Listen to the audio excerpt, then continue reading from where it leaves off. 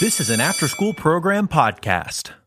Welcome to the Home Studio Hangout podcast, where we explore what it's like building, running, and working out of a home studio with your hosts, Joshua Matatek, Andrew Simmons, and many guests in different areas of the music industry.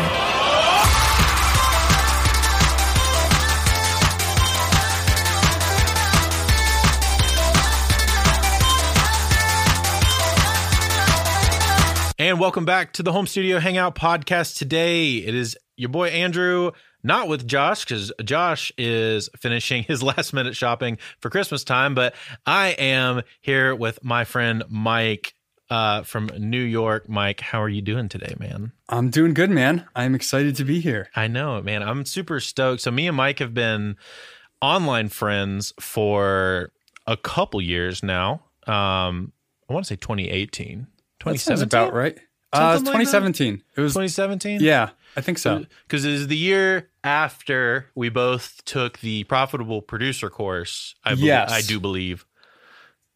Yeah, that sounds about right. I don't know. I'm losing track. The last 2 years don't count. So. Yeah, exactly. Everything's just a blur from 2019 to now. Everything's just we're just speeding through time at freaking Mach 12. Pretty much. So yeah, dude, we've been friends for, online friends for a hot second.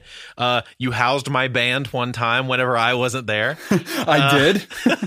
That was cool. Sure that they were cool dudes. You made sure that they didn't freeze in the night, so I appreciate that. They tried pretty hard to freeze in the night, actually. Did they? Yeah, they ran out of gas on the thruway on the way to my house, and they called me and they're like, "Yeah, we're gonna be like ridiculously late. Like, don't even worry about it. We're just gonna sleep in a parking lot." I'm like, "No, please, no, please not don't." In New York, not in the wintertime. Also, who thought it was a good idea to tour in the wintertime in New York, guys? That is why I did not go on the run. I was not about to be in a van in 20-degree weather. That's smart, ridiculous. Man. That is ridiculous. It's very smart, man. I feel for them for that, because they told me on the way back that they drove through a blizzard going through Baltimore or something like that, and could barely see. It sounded like a nightmare. Anyway. Yeah, winter's the worst. Yeah. Anyway, yeah, me and Mike have been friends for a hot minute. Been talking about we were in a group. I guess we're still technically in the group, but yeah, it's been a minute though. We just don't talk as much, but this is where I met my friends Chris Davis and Chris Bowman, who have introduced me to a lot of other friends, both of which I have not had on, by the way. And I've been trying to convince both of them to get on to do the podcast. That should happen. Yeah, it should happen. But I have had Steven on, so that's where if listeners that had listened to Stephen Kinsley's episode, Steven was also a part of this group, our mastermindy group. Lots of fun conversations we had, but we kind of all have been kind of coming up together at the same time and watching each other grow and build our own businesses. And that's been super fun. So yeah, Mike, stoked you said yes to do it on this. Heck yeah. Nice. Absolutely. Pre-Christmas December afternoon. Yeah. That Christmas snuck up on me. I know, when did right? that happen? I know, right? Yeah, this episode won't come out till January, so everybody is going to be like, eh. But yeah, it definitely snuck up on me too. I literally finished Christmas shopping yesterday. So nice. But yeah, let's just kind of dive into you, Mike. So for those that have no idea who the heck you are, which is probably most people, why don't you introduce yourself? Hey, I'm Mike. I run a recording studio in upstate New York called The Bunker Recordings, and I work with pop punk bands primarily and surrounding genres, pop rock, indie rock. I'm bad at genres, so I don't know. All that kind of stuff. Stuff with guitars and sadness. Pretty much, yeah. That's the vibe. Happy sounding songs that lyrically are very depressing. Exactly. You know what's up. Yeah. But yeah, so that's what I do. Yeah, awesome. You're still at the Bunker Recordings, right? Yeah. Yes. Yeah. On Instagram. And I think you're just Mike Dwyer on Facebook. And I don't know any other places that you would care to send people? So, website real quick, if you want to drop that. Thebunkerrecordings.com, or like you said, on Instagram at The Bunker Recordings. But that's where you'll find me. Yeah. So let's kind of dive into your history, Mike. So how did you kind of get started with music, or kind of music in general? And then kind of how did you get started in recording and that whole world, which is very, very different? Yeah. I mean, like music wise, I don't know. It started in middle school, probably. There was some new kid at school who I became friends with. We were like skateboarding outside and crap like that. And he showed me, he introduced me to like pop punk music, like early like Blink-182 stuff and Less Than Jake and all that stuff, and just like fell in love with it. And I was like, dude, we got to start a band. And we did, because that's what you do. That's what you do when you live in kind of the middle of nowhere. Exactly. So bought a bass, he bought a guitar, we found a drummer, started playing music. And then, it was just, recording just kind of came initially out of necessity, because we had this band and, had to have some music to put up on our MySpace back in the day. Yeah. So, I had just kind of taken charge of that. Was just like, oh yeah, let's figure this out. Bought like a little 8-track Fostech recorder thing, and was doing that for a little while, and then tried using like my sister's laptop and recording into GarageBand and doing stuff like that. It was always just like a means to record our music, though. For sure. I wasn't like thinking about it. And this was all, you grew up upstate New York? Yeah. Okay. Yep. Born and raised upstate New York. But what area is this? Right now I'm in Catskill, and I grew up just like really close to this. Oh, okay, so you're pretty close by where you grew up. Yeah, exactly. Gotcha. But yeah. So then, at some point we decided to go to the studio. Well, sort of two things kind of stemmed me getting really into recording.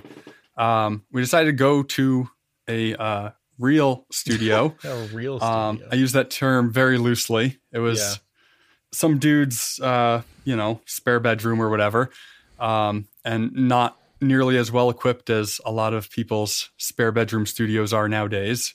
But at the time, it was the coolest thing we had done. But so I remember going there for the first time and just thinking it was the coolest thing ever, and being like, whoa, this guy's like getting paid to record. Like, that's the coolest thing. And yeah, just like fell in love with it. Like, despite his home studio not being, anything too crazy, he did have a crazy amp collection. Like Mesa Boogies, Soldanos, all kinds of goodies. Oh, shoot. So the good stuff. Yeah. He had some really, really nice amps. And I just remember like, when he was like figuring out the guitar tones and stuff, I was just like, oh my God, this is amazing. And then around the same time, I had come across the Blink-182 when they were recording their self-titled record. The documentary? Yeah. I had been like coming across that on YouTube. And this was in the days of dial-up when, you'd have to load a YouTube video for like 20 minutes before you could watch it.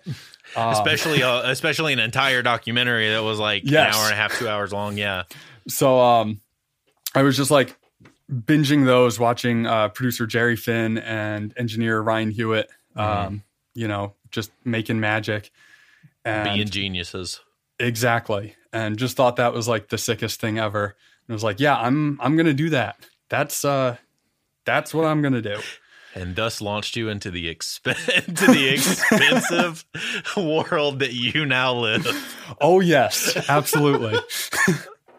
No, that's super cool. I mean, I feel like everybody has that moment, right? Where it's like, it's that one thing where you either find a record or you have an experience where you go record, or like you watch that documentary, right? So I know for me, it was going to, I worked with a country guy right after I had dropped out of college.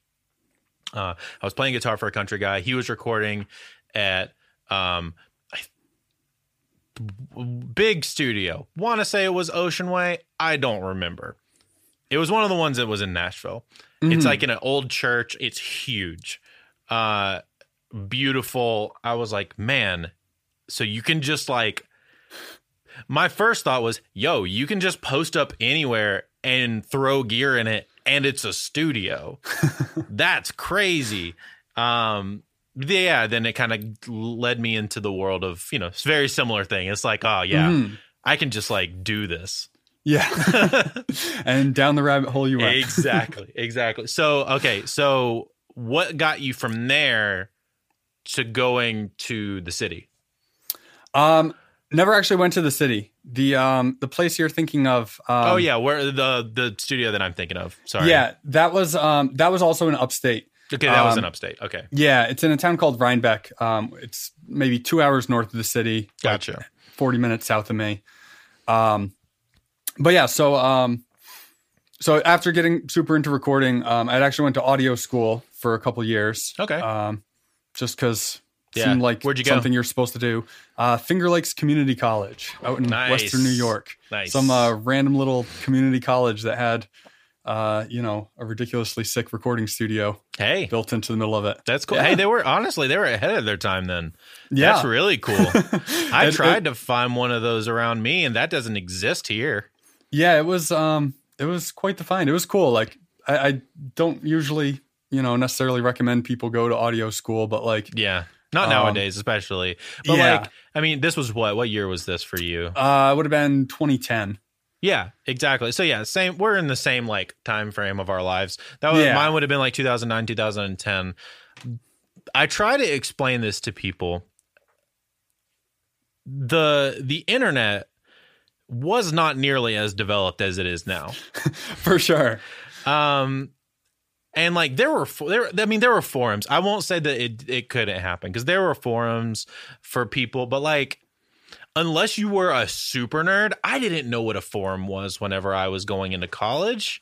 No, for sure. Same here. I didn't know what like a thread was. I don't understand all of this terminology. I was just a dude who's only lived in podunk nowhere and had dial-up. But then you also have, this is wild to think about, and to put this into perspective for you too. In 2010, the year that you were at college, Misha put out that first Periphery record. Really? Think about that, right? That record was done 100% by Misha in his own studio, in his house. That is wild. And it sounds so good. Wow. Yeah. Yeah, so no, I didn't realize that. Just for some perspective, there you go. Which means it was probably made in 2009. Yeah. But yeah, no, you're right. Like, it totally was different than like, even besides just forums, like YouTube tutorials or something. Like maybe Graham from the Recording Revolution was around. That was probably about it. Yeah, but he was more blogs, I think, at that point. Okay. Yeah, he might not have even really been into I don't even know if he had done the video part yet. But he may have. He may have. But even then, so, like, not a whole lot of stuff out there. Yeah, and even then, it's like super basic stuff. He was like how to record on GarageBand, which like for me in 2010, having a Mac was unthinkable. So, but do not recommend recording in school now. I think I've had a couple different conversations about this. Do not recommend going to recording school now. But when we talk about going to school for music in 2009, 2010, just know that it was a way different time where we had way different expectations and we also didn't know what the heck was going on with the world. So exactly. But so, so as I was finishing up there, I was, I had always had the dream of like working at some big, massive studio, and eventually having my own big, massive studio. And so a friend of a friend had recommended this place called the Clubhouse, which was less than an hour from me. So as I was finishing up school, I went down there and met with the owner and started an internship there. And I spent, I don't know, maybe 7 years working there or something. Dang, I didn't realize it was that long. Yeah, it was a long time. Shoot. I came in on like the last couple years of that. Yeah, exactly. Yes, when we met, that was like right near the end. Yeah. Of my time there. But but yeah, started as an intern and then worked as an assistant engineer and an engineer on certain projects. And but yeah, that was a really, really insanely cool experience. Yeah. I mean, you basically walked into a situation that gave you some like legit credits. Yeah. Like, self brag, Mike. What'd you work on? What'd you work on? Like, because you worked on some legit stuff for real. Yeah. No, I worked on a Shawn Mendes record. I worked on his Illuminate. The second record, right? Or the first record? Yes, that's his second record. Second record. Okay. The best one in my opinion, but agreed. For sure. Worked on the Lumineers Cleopatra. Also second record. Yep. Worked with Vance Joy. Really? I didn't know that. Oh yeah, that was a fun one. Bob Weir, Glenn Matlock from the Sex Pistols. Lot of cool artists. That's really cool. And you were, are you assistant engineer on all of those? Yeah, I was assistant on all of those. Cool. Although, that can mean various things. But. Yeah, that can mean a bunch of stuff. Because I know, and you can tell, I'm going to lead into this story that I already know, but you can tell it. Because around this time you got into building your own drums. Yes. So, it all started. I've always just been kind of a nerd about stuff, and I wanted to get a new snare drum. Just wasn't happy with like the cheap stuff I had at the time, and so I was like, all right, I'm gonna if I'm gonna go buy some really expensive snare drum or whatever, let me like really find out what I actually want, because I didn't, I had no idea. So I started doing a bunch of research and stuff, and came up with exactly what I would have wanted. And then saw how expensive that would have been. And so somewhere along that line, I had stumbled across a type of drum called a stave drum. And basically, without getting too nerdy, so a normal... Go for it, dude. I don't care. Full nerd? Yeah, go it. 100%. So a typical drum, a wooden one, obviously metal is different, but typical drum is basically plywood that's just bent into a circle. But stave drums are like single individual pieces of vertical wood that are kind of glued into a almost circle and then lathed into an actual circle. But so I had like stumbled across that, and I was just like, hey, I bet I could build one of those, which was remarkably cocky of me. Love the confidence. Yeah. But so I went at it, and like I had like a little bit of like woodworking background, not like a ton. And I had like a handful of tools, but like not the right ones. But so like everything about building that first drum was like super, super sketchy, and it's amazing I didn't like lose a couple fingers, and it's amazing that it ended up actually being a drum at the end of the day. But it did. And it sounded like pretty good. Not perfect, but like pretty darn good. And good enough that like, I had a good time doing it. And I was like, I bet I could, refine this process, go buy a couple proper tools and do this a whole lot better. So I did. And I built a second one. And I had brought that down to the clubhouse where I was working to show it to the owner. And he absolutely loved it and bought it from me. And that ended up getting used on, a lot of records. But that was most of the snare drum on Shawn's record, the live snare. Obviously, I didn't know that. Yeah, it was used on that. I knew you said it was the only snare on the Cleopatra record, because that record is like mostly not drums, but the songs that have drums, the snare is yours. Yeah, there's like 2 songs with snare drum. The rest is mostly like stomps and claps. But Cleopatra, that's my snare on that. And what was really cool is at the end of that, Ryan Hewitt engineered that record, who's like a major hero of mine. He is the man. Yep.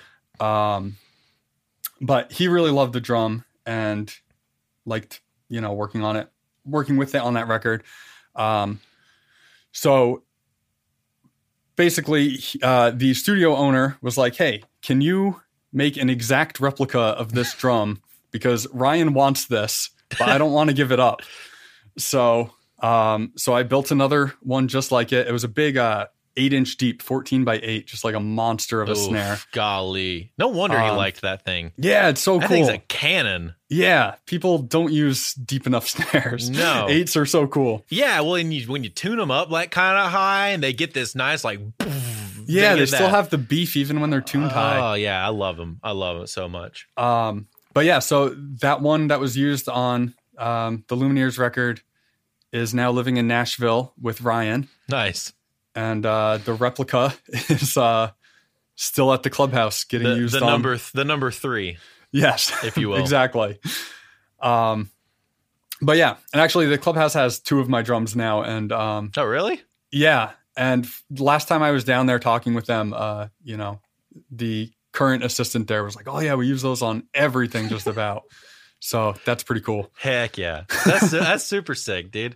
So yeah, man. And we're so what were some what were some takeaways that you, because I mean that's kind of really that's the dream, right? Like that's kind of the dream for everybody that's getting into this whole music studio recording thing, at least like at the time. Right now the dream's a little different, but like, I mean, even now it's, I want to work in a big studio if I can. I want to work on cool records if I can, Mm-hmm. What was some stuff that you kind of learned through that process that kind of stuck out to you? And maybe even some like instances of, working with people or on your own or things like that.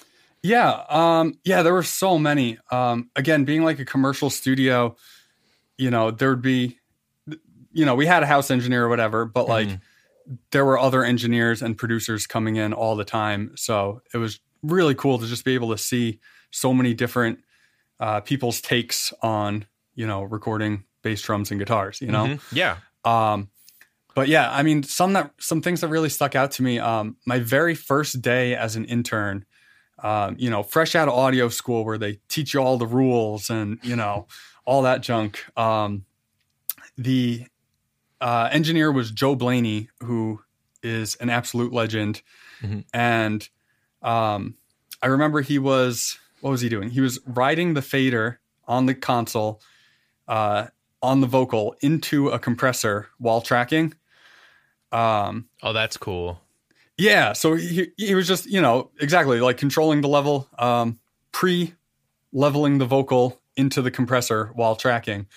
And that just like blew my mind again as like first day out of college where it's just like, get everything clean and don't screw it up. Yeah. Just watching him like doing something that, potentially could screw something up, but just like going for it.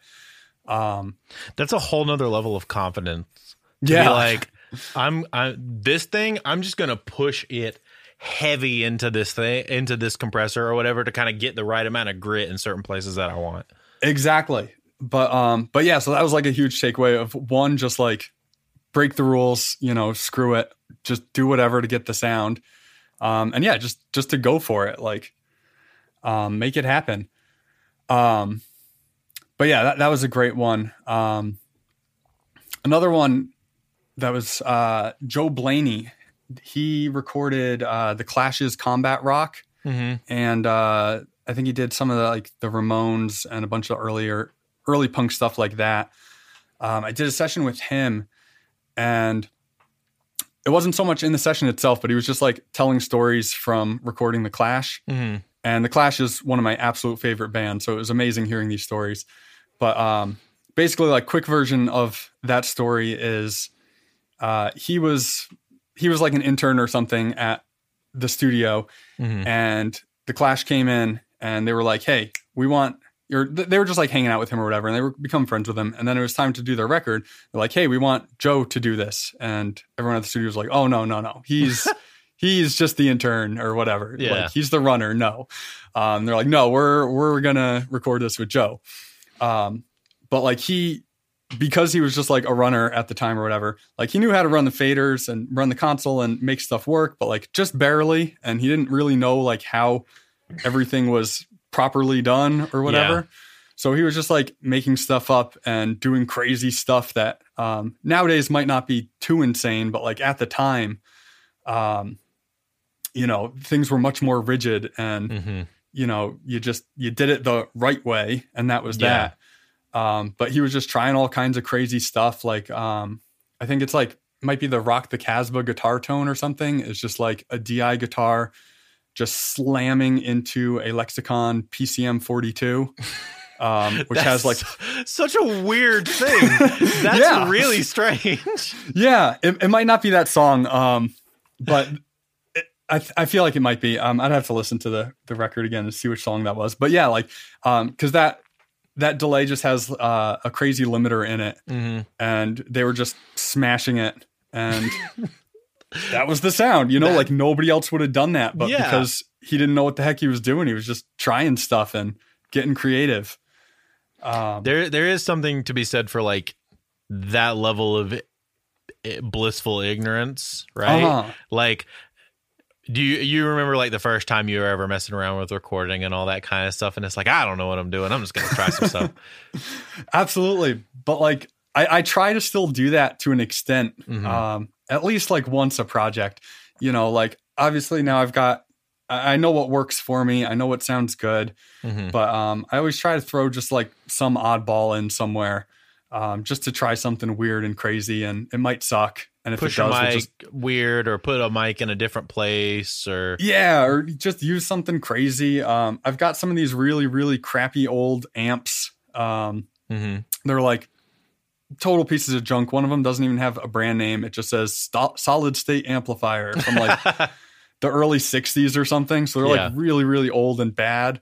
But every once in a while, it's just like, hey, what happens if we throw an acoustic guitar into that? Or what if we plug a vocal into that or something?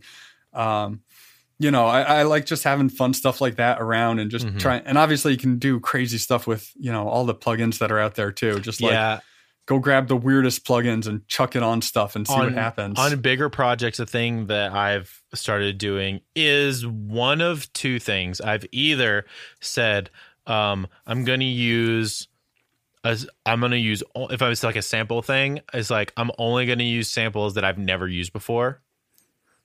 Or if it's like more of like a synth thing, it's like, I'm going to use one synth that I've never touched. Like, I got a new plugin or something like that. I'm going to use that thing. Got no idea how it works. I'm just going to use it just to see what I can get out of it. It's super fun. I did that when I got Anna 2, I think, for the first time, because I had never messed with it. And I came up with some wild patches. And then you just save all of those and you're like, all right, cool. Here's a bunch of really cool stuff that sounds great. Exactly. Or like, I use one of these pocket operators sometimes. This is literally a bass synth. Nice. In a little thing. Like it makes little like little sounds. It's super sick. And I have one that's a sampler. They're like $50. They're super cool. Teenage Engineering that makes the OP1. They make those. Nice. So there's little individual engines, but like sometimes I'll be like, all right, all the bass on this hip hop song is going to be that thing. I'm going to play it all, or whatever. I'm going to write a song, but I'm going to start the song with a sequence that I write on one of these things first. And then that just kind of gives me a, different way of thinking or a different place to start or come at it from a different angle that, you kind of keep that newness about for sure. Making music. Again, it can just like, I've seen a lot of people who just, they figure out what works and then they just go for it over and over. And like, it sounds good, but like, I don't know, one, it's just a lot less fun. Yeah. I was like, where's the fun in that? Yeah. And then two, I don't know, you just come up with like new sounds that might end up being something even cooler and better than what you're doing before. Or like, in a sense of that Clash record, it's like genre defining. Yes, exactly. Like legitimately changes the landscape of how records are made. Yeah, absolutely. But yeah, so like whenever I'm talking to people, I'm always encouraging them, like, if you're recording a drum set or something, like do your normal setup and then grab one more mic and just put it somewhere weird and do something crazy. Like you can just mute it later if it sucks. I became a fan of a crotch mic because of that. Yeah, I'll try that sometimes. Yeah, it really depends on the project now because I know what it sounds like, but or like a side snare mic. I don't know if have you ever mic'd the side of the snare? Yep, like, that can be fun. Especially so like on like a deeper snare, it works really, really well because it takes up the snare takes so much physical space that the mic gets less bleed. So you get more of the cool like resonance off of the wood, or like the way it's set because you build the snare slatted. There's like air coming. Theoretically, there's a seam there, so there's something coming in between those, naturally. So I don't know. I think it's in theory, in my mind, it's a cool way to get a different crack out of a snare. Yeah, for sure. Something I've been doing, just I don't know, in the last 6 months or something, is I picked up some cheap contact mics, and I'll just cool. stick them to random things while tracking drums. That's super cool. Yeah, they almost always sound bad, but everyone has a good time with it, and once in a while we'll stumble onto something pretty decent. Like literally 99% of the time it sounds like trash. But what have again, you been putting them on? I'll try sticking it on the walls. I'll try sticking it on the drums. The thing that sounded best so far is I have this giant wood diffuser right behind my drum set. That sounded really good. Oh, I bet that sounds cool. Yeah, it was like super. It sounded like a room mic, even though like a kind of far away room mic, even though it's only a couple feet from the kit. But it was like super subby and weird and lo-fi, and like you just like EQ out all that bottom, and it just sounds like a really MIDI like mono it was mic really or something. Cool. But again, it's just like fun because I'll just be like, I don't know. Sometimes I'll just ask the drummer if I'm out of ideas. I'll just be like, "Hey, what should I stick this on?" and whatever, because I know it's going to sound good without it. So like, I don't really care if it sounds good or not. Yeah, like I hope it does. It's not like a necessary thing. Yeah, that's really cool. Yeah, I think that's something that people get so bogged down with, like what is the quote unquote right way to do things. Hearing that it takes watching somebody who makes records like on a gold and platinum level. Sometimes just like watching them screw around and just like try stuff, and it's like, oh yeah, I forget, like I can do that. Exactly. Well, no, it's true. Like I still get caught in it sometimes where like it'll especially happen for me if I stumble across some new mixer who's who I previously didn't know about, who is just like absolutely crushing it. And I'll just like totally get obsessed and be like, how do they do that? How do they do that? And it's like everybody when they found out Nolly did top-down mixing. Yes, exactly. And like you try so hard to just like do, like you said, like do the right thing, do it correctly, that you forget to just kind of have fun and do it your way. For sure. So, okay. So you were there for, you said 7 years? Somewhere around that, give or take. Yeah, shoot. So you were there from like 2011 to like 2018, maybe 2019, something like that. Something like that. 2012, 2019. Yeah, it might have been 6 years. Yeah. 6 or 7. Somewhere around there, though. Okay, that's super. And then, so after that, what made you decide to dip?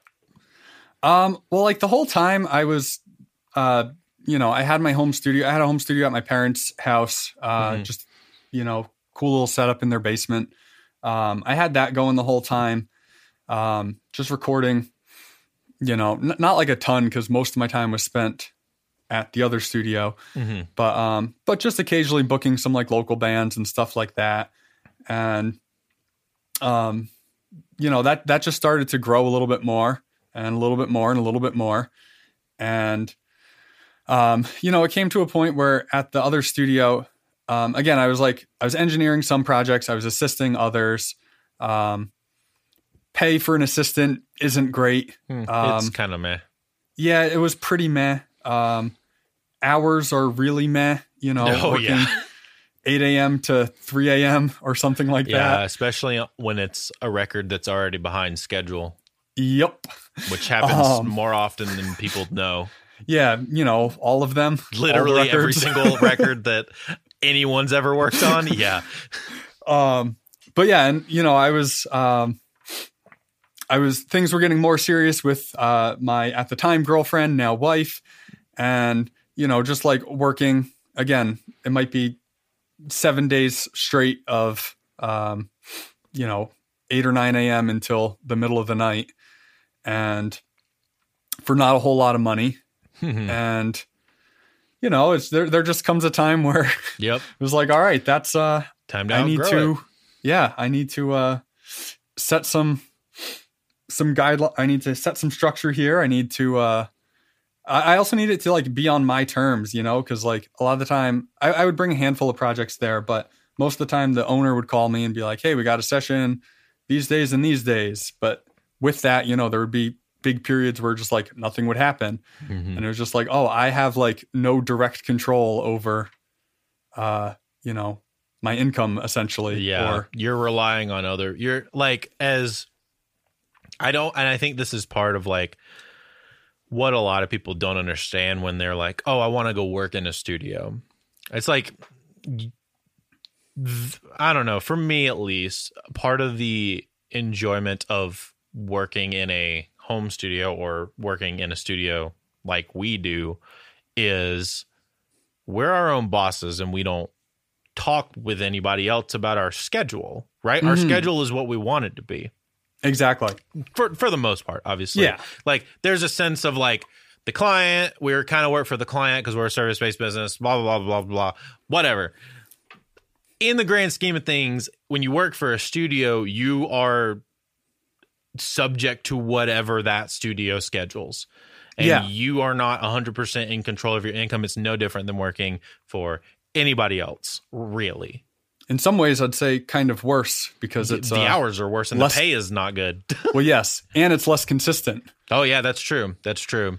It's like the inconsistency of being a business owner, but without any of the perks that come with that. Yeah, without any of the actual just freedom. All the downsides. Yeah. And don't get me wrong, like I am incredibly grateful for that experience and I'm glad I did it. But yeah, there just like came a time when I was like, that's enough. Like you learned a bunch, and that was for a time that you needed to be there, which was when you gained a lot out of being an assistant. Exactly. But when you stop gaining a lot by being an assistant, then it's kind of exactly. It's better to just kind of start doing your own thing. Hey everyone, I wanted to tell you about a great company called That Pitch. Have you ever had some leftover song ideas you just didn't know what to do with? Or maybe you needed to flex that writing muscle, but you still need to get paid? Enter That Pitch, a sync licensing company that pitches your productions directly to their exclusive list of clients. That Pitch has already paid out over $120,000 to its members since October of 2020. They provide production advice, business training, and other resources to make your songs better. Go to thatpitch.com to sign up and use the code HANGOUT for 20% off your monthly or yearly subscription. So I distinctly remember when you started kind of drifting away, because that is when we met. Yes. And I believe you bought your house like really soon after we met. Yeah. I think, right around the time we met, I think at the time we were starting to look for our house. And then around the time that we made our mastermind group was when I was like dealing with actually buying the house. Yeah, I remember that. Yeah, that was good times. Good times. Good times. But yeah, so that was, I don't remember the year again. Last 2 years have thrown me so off. I don't remember any dates anymore. But yeah, so that was a few years ago. Bought a house with the intent to build a home studio into it, so I could, put something together a little bit more legit than what I had in my parents' basement, and get moving with my own studio as I was kind of phasing out working at the other studio. Which I never told you this. But you did this like the smartest way possible.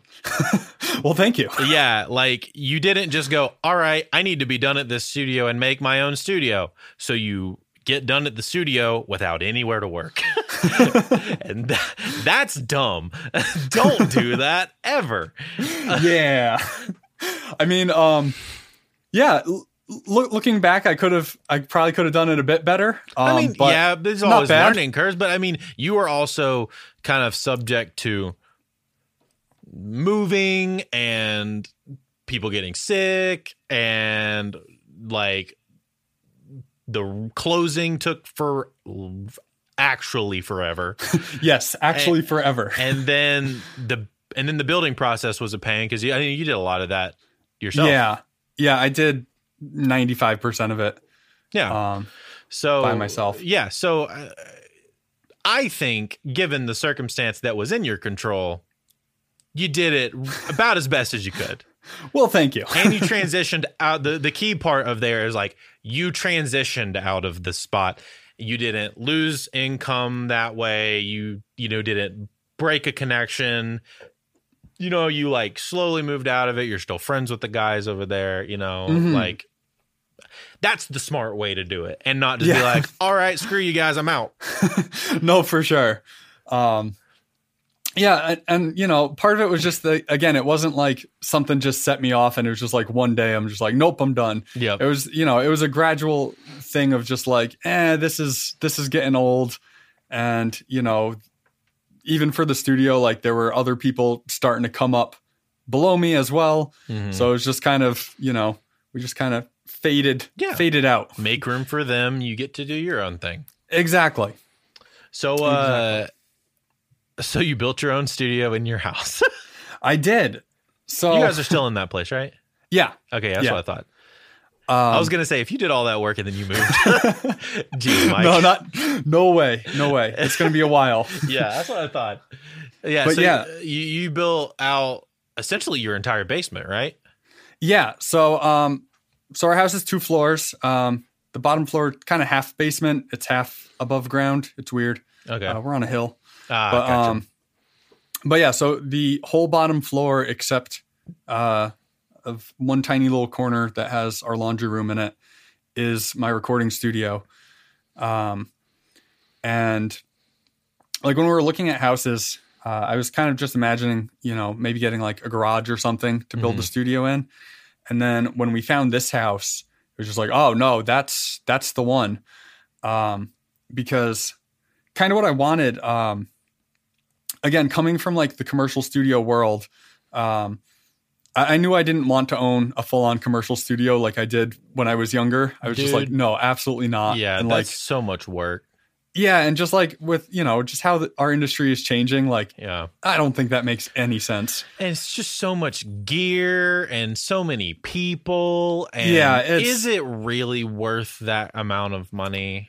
That's what I'm saying. Like, even if I like, if I won the lottery today and could go build some crazy commercial studio, I probably wouldn't. I would stick with this here. Like, I like it. But again, coming from that world, I saw a lot of the benefits of a lot of the things that commercial studios had to offer. Mm-hmm. So what made this house so interesting for building the studio in is, one, I have a separate control room and live room, which is something that like I knew I wanted because, my old place at my parents' house was just a 1-room thing.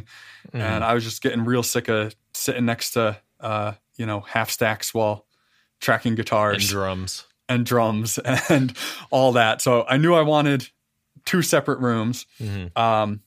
But then, so the bottom floor of this house used to be like an in-law suite or something. So there's like a kitchenette and a bathroom and an extra room. So, I saw that and was just like, whoa, this might be something here. So again, just built out the kitchen area, made that extra room a guest room, shoved a bunch of bunk beds in there so bands can crash there. They've got their own bathroom. They're not like creeping through my house to find the bathroom. Yeah. So, and again, the fact that they can just like stay here, they don't need to find a hotel. Mm-hmm. 'Cause again, being in upstate New York, kind of the middle of nowhere. Yeah. It's like not too far from, we're not too far from Philly, not too far from New York City, not too far from Boston. But, farther than you would want to drive back and forth every day. Yeah. So, you know, having that, again, that was stuff like that I saw at the clubhouse was, you know, bands were coming from all over the world and they had like a whole guest house there. So mine's just really a cool. shrunken down version of that. I've got the 1 bedroom, a kitchenette, and a bathroom. But yeah, so like I said, when I saw that, I was just like, yeah, no, that's gotta be the house. That's the one. For sure. No, I mean, that's really cool. And there's something to be said for the way you you're kind of a getaway. Yeah, studio. no, absolutely. That's Again, that kind of how you positioned yourself in a roundabout way. yeah. Again, something I kind of stole from working at the clubhouse. Cause again, they're, in upstate New York as well. And sitting in like the middle of this gorgeous field in a cute little town. Mm-hmm. But yeah, like watching people come up from New York City and be like, oh, this is what fresh air smells like. And, you know, bands love that stuff. Yeah. Like when, you know, so exactly like just being like, yeah, come up into the Catskill Mountains and come hang out and make a record for a week. Yeah, that's super sick. Like, yeah. And you don't feel like you can just go outside and walk around. You can just go be in nature. And, you know, if you don't want to go sit in the control room, you don't feel like you have to, because if you walk outside, you're on the sidewalk.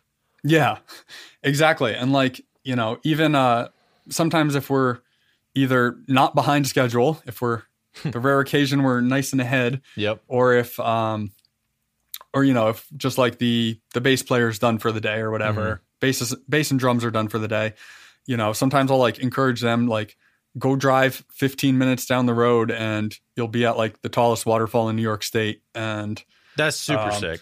You know, go check out this awesome mountain and do all this shit, you know, like, Yeah. No, I mean, I think that's the cool thing, is like having things for them to do that is more scenic and, yeah. You know, yeah, I think that's super awesome. So you build it out.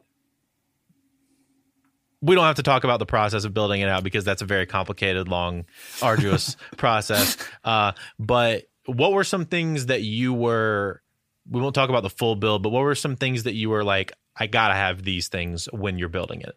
So obviously the room and board, obviously the mix and tracking room separated.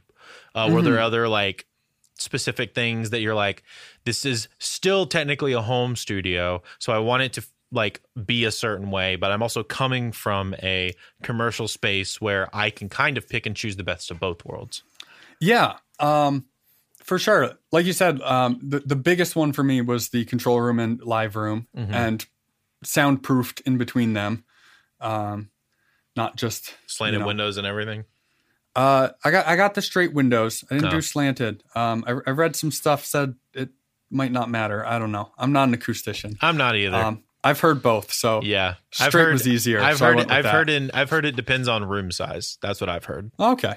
But I do have the double windows with 13 inches in between. There you go. go. Nice chunky wall. Yeah. But another one, I really, really wanted like a lively room. I wanted big drum sounds, and this wasn't necessarily something I had any control over because acoustics are weird. Yep. And you know, I didn't even know what the room really sounded like at the time because, again, there were a bunch of walls that weren't put up yet when we bought the house. So it wasn't even like the same shape that it was going to be once it was done. But I did end up really lucking out. Like I just moved all my gear in and the room just kind of sounded really great. Like I was really worried I was going to have to deaden it a lot. It's like it's a medium sized room. I don't know. It's what ceiling height? Ceiling height's 8 foot, so not Pretty high normal. ceilings. Yeah, normal ceilings. It's like 25 feet by 12, I think, give or take. Okay. So it's like a long. Yeah, long, narrow kind of thing. But yeah, so I was worried I was gonna have to like deaden it down a ton, which wouldn't have been the worst thing in the world. But again, coming from that commercial studio where they've got 40-foot ceilings and massive drum rooms. And the little drop cloud thing and all that. Yeah, kind of stuff. all the goodies. I was just like, man, I really hope it's a cool sounding room. And I lucked out, and it was just like, it sounds massive in there. It's like tight. It's not like a big giant reverb cavernous kind of sound, but it's super lively. But like, I think there's one thing to like take away from that though, for anybody building a home studio, especially if you have a separate drum area as opposed to your mixing area. Cause once you're combining both into one room, you got to make compromises for mixing purposes. But, I do see a lot of people, a bunch of friends of mine who have home studios, they'll just build it out and then they just slap up a ton of acoustic treatment right off the bat. And then they move their gear in and see how it sounds. But I'm like, just like go listen first, like see what it's going to sound like. Cause had I done that, I wouldn't be nearly as happy as I am right now. Yeah. That's what I did with this room. So whenever we bought this house, late 2019, I had treatment like ready to go, but I didn't put it in here. Honestly, I actually spent like a good month in this room with blank walls on purpose. Yeah. To just be like, if I got to learn this room, what's wrong with this room first, and where I'm like fighting stuff. And then I need to do tweaks based on that. And then also like, I had my desk over here on the right wall. I used to, but then I realized, I need to be on the short wall for correct throw, and also to make sure that my speakers are going into the corners correctly so that my traps can kill it, and things like that. But also I think you're supposed to be on the short wall anyway, from what I've read from other acousticians. Typically. Typically. But yeah, but like theoretically, but that's the correct thing. If you have the option, I think you're supposed to be on the short wall. It also just worked out. On this same wall that I used to be on, I have a door that goes to a closet that I turn into a vocal booth, and then stuff like that. This one has the smaller window, the one that I'm on now. Things like that. I ended up getting this big output desk. So like would not have fit on this wall with all the doors that I have anyway. So it just kind of worked out better, but I also learned where to put stuff, where not to put stuff, where I need to have things, like you said, I learned the room first and then kind of treated it to where it needed to be, instead of just being like, all right, here's all of my treatment and now here's all of my stuff. I hope it works. Exactly. Yeah. That's exactly the approach I took. Like I said, like I've got, I don't know, like 2 pieces of acoustic treatment in that room. A lot more here in the control room. But you built that diffusion wall too. Yeah. Which does, I will say, I'm sure that helps a lot too. Oh no, it does. That's the main acoustic treatment in that room. Yeah. And then I've just got like a couple gobos that I move around. Nice. Okay. Okay, cool. So you just like put them on like little, like on wheels or casters or something and like float them around? Exactly. That's the move, man. Because then you can make the room as big or as small as you need to. Exactly. But exactly. You throw them in front of the guitar amp for a nice tight sound for that, and around the singer for vocals and stuff. And you can bring them in tight to the kit if you want more of that kind of sound, nice tight sound, or just scoot them out of the way for massive, crazy rock drums. Yeah. Excuse me. No, you're good. That's no, that's a really good point. I don't think we've ever talked, because we haven't talked a lot about, I don't think, acoustic treatment yet, because there's very few people. I have like treated stuff here, and then, but like Josh is a producer more so. He doesn't mix as much, so he doesn't really need it. Yeah. He works a lot off of headphones, and he's got like small bits of treatment that he just kind of floats from place to place with himself. And then I think the only other person that would be our friend Lee, but Lee had did a big build out, like a multi-$100,000 build out, like a big studio, studio build out. Yeah.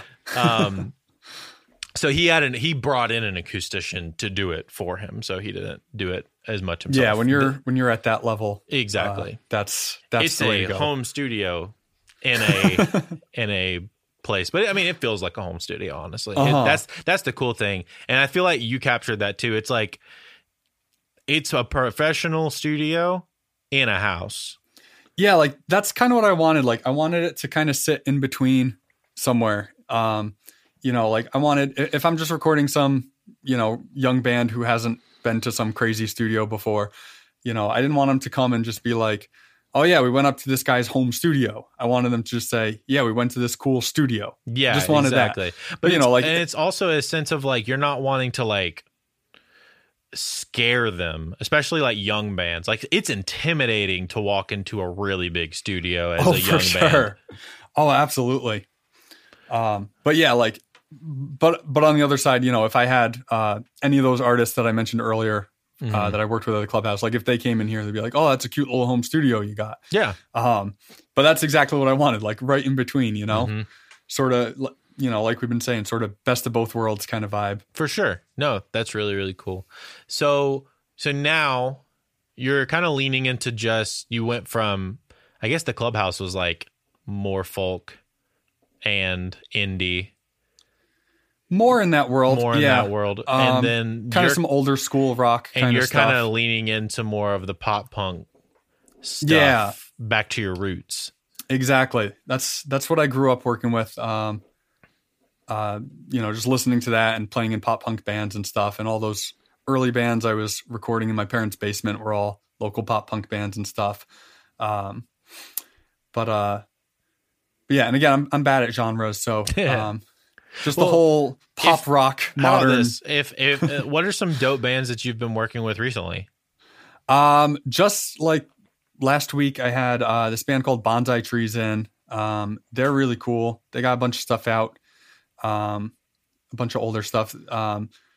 Again, like I'd probably call them like pop punk-ish, but like they're a little grittier, a little more raw sounding. But yeah, so just kind of like anything that's pop rock-ish, basically. Yeah. But again, just like with that being the stuff I grew up on, my ears just always gravitate towards that like big, massive, clean, modern sound. For sure. And feel free to name drop any band that you're like, oh, I worked on this record and I think it's really cool. Alrighty. Yeah. So whichever, so people can get a taste of something that you're like, this is a really good project that Mike has worked on. So like, I did some sort of half mixing, half recording. There's an Australian band called Kids in Control. I just did a few songs with them. They co-wrote them with Nick Thompson from Hit the Lights. That's super sick. Yeah. So they did the co-writing with them. It was just like, again, happening in like 2021. There was a lot of virtual stuff going on. They virtually wrote with Nick. And then I actually recorded the drums here. And they recorded like guitar DIs and bass DIs and vocals in Australia because they couldn't get into like a real studio to do drums. And then I did all the reamping and stuff here and then mixed it. But yeah, like that's a really sick, they're a really sick pop punk band. I was pretty stoked with how those songs came out. But that's yeah, and I'm going to link that. I said that's super tight. Yeah. I said I'm going to link that record if people want to check it out. Maybe or Perfect. like maybe a music video or something like that if I can find something. And so the other thing I was going to talk to you about is are your videos still up on YouTube? They are. Sick. I need to find those. The Better Mixes ones? Yes. Yeah. They are. Are you still doing anything with that? I will be. Oh, okay. So about a year ago, I took a month off that quickly turned into a year. Yeah, it was right around this time last year. Just to fill anyone listening in, I have a website called bettermixes.com where I do mixing tutorials and stuff like that. And you can find me on YouTube. I've got a bunch of, just kind of like quick mixing tip kind of things. Mm-hmm. But yeah, so about a year ago or something, like just had a lot going on, had a lot of recording projects. I was getting a little backed up on stuff. I was like, all right, I'm just going to like take a month off. I'm terrible at editing videos. I'm terrible at making videos. So like I go way too slow with them. I'm just like, all right, I need to take a minute. But yeah, that quickly turned into an entire year all of a sudden. That happens. Yeah. But in January, I've just made a couple more videos. Heck yeah. That's awesome. So I'm planning to get them moving again in January. I will link to your YouTube channel over here. I think it's over here. Over here. Very cool. Yeah, I'll make sure that a card comes out like right here to your channel. And I think, is that the same one that has the drum building? Or was that your personal one? I think that was on my personal one. I'm also going to link to that video. The where you did the snare build. I don't even remember that video. Is that the Red Oak stave drum? Oh, okay. Yeah. No. I think that was yours. I think you did a video on how you built like the snare, I think. I might have. It's been a while. I don't remember, but I'm going to find that thing and I'm going to find it if it's still up. Yeah. If on one of my YouTube, I've got like 3 YouTube channels just because very early in YouTube, I was just getting sloppy with where I was putting videos. Yeah. You're just throwing them up there. Exactly. But at some point I had to take like a couple down because I was like, oh, I've got like personal stuff on the bunkers one and bunker stuff on the personal one. Yeah. And stuff was getting sloppy then. But yeah, if that's still up, I'll find it. Be sure to link that. I'll find also, it. Yeah. Hey, can I shout out another project I just thought of? Dude, yeah, heck yeah. Yeah. Please do. This one is definitely not pop punk. This is more on like the indie chill vibe. But yeah, over the last year, I've been working with this girl, Alexandra Grace. We did, I don't know, EP album. I don't remember how long it was. Okay. But she just has the most gorgeous voice, and you guys should all go check her out. I will link so good. to her. She's so good. I will link to her, and I will, make sure that she gets a shout out on the socials and whatnot. So, sick. Hey, Alexandra Grace, your voice is dope. Mike says it's so. It's true. Go listen to her music because apparently it's really good, and I'm about to listen to it myself. Dude, sick. We're right at the hour mark. And this has been Getting to Know Mike Dwyer, the episode. I would like to maybe bring you back and talk more about like mixing and tracking, and I know you're a big guitar tone nerd and drum tone nerd, and so I'm an everything nerd. Yeah, so I mean, we like getting nerdy on here. I think we're about to have part 2s with a couple of different people who basically episode 1 was let's get to know you, and part 2 is going to be, hey, we're going to get super nerdy on something dumb. I would love to do that. Heck yeah. Well, like I said, I love getting nerdy on recording stuff. Heck so yeah. Anytime. Well, we will do that. Mike, thank you so much for coming and hanging out and dropping some knowledge on the people here. And thanks for showing up on this random Tuesday afternoon. Absolutely. No, this was a lot of fun. Yeah. I'm ridiculously stoked that you had me here. Yeah. And thank you guys for listening. Go follow Mike. Mike, drop your handles again. At The Bunker Recordings on pretty much anywhere. Well, there you go. Go follow him on at The Bunker Recordings. And yeah, we'll see you guys next time.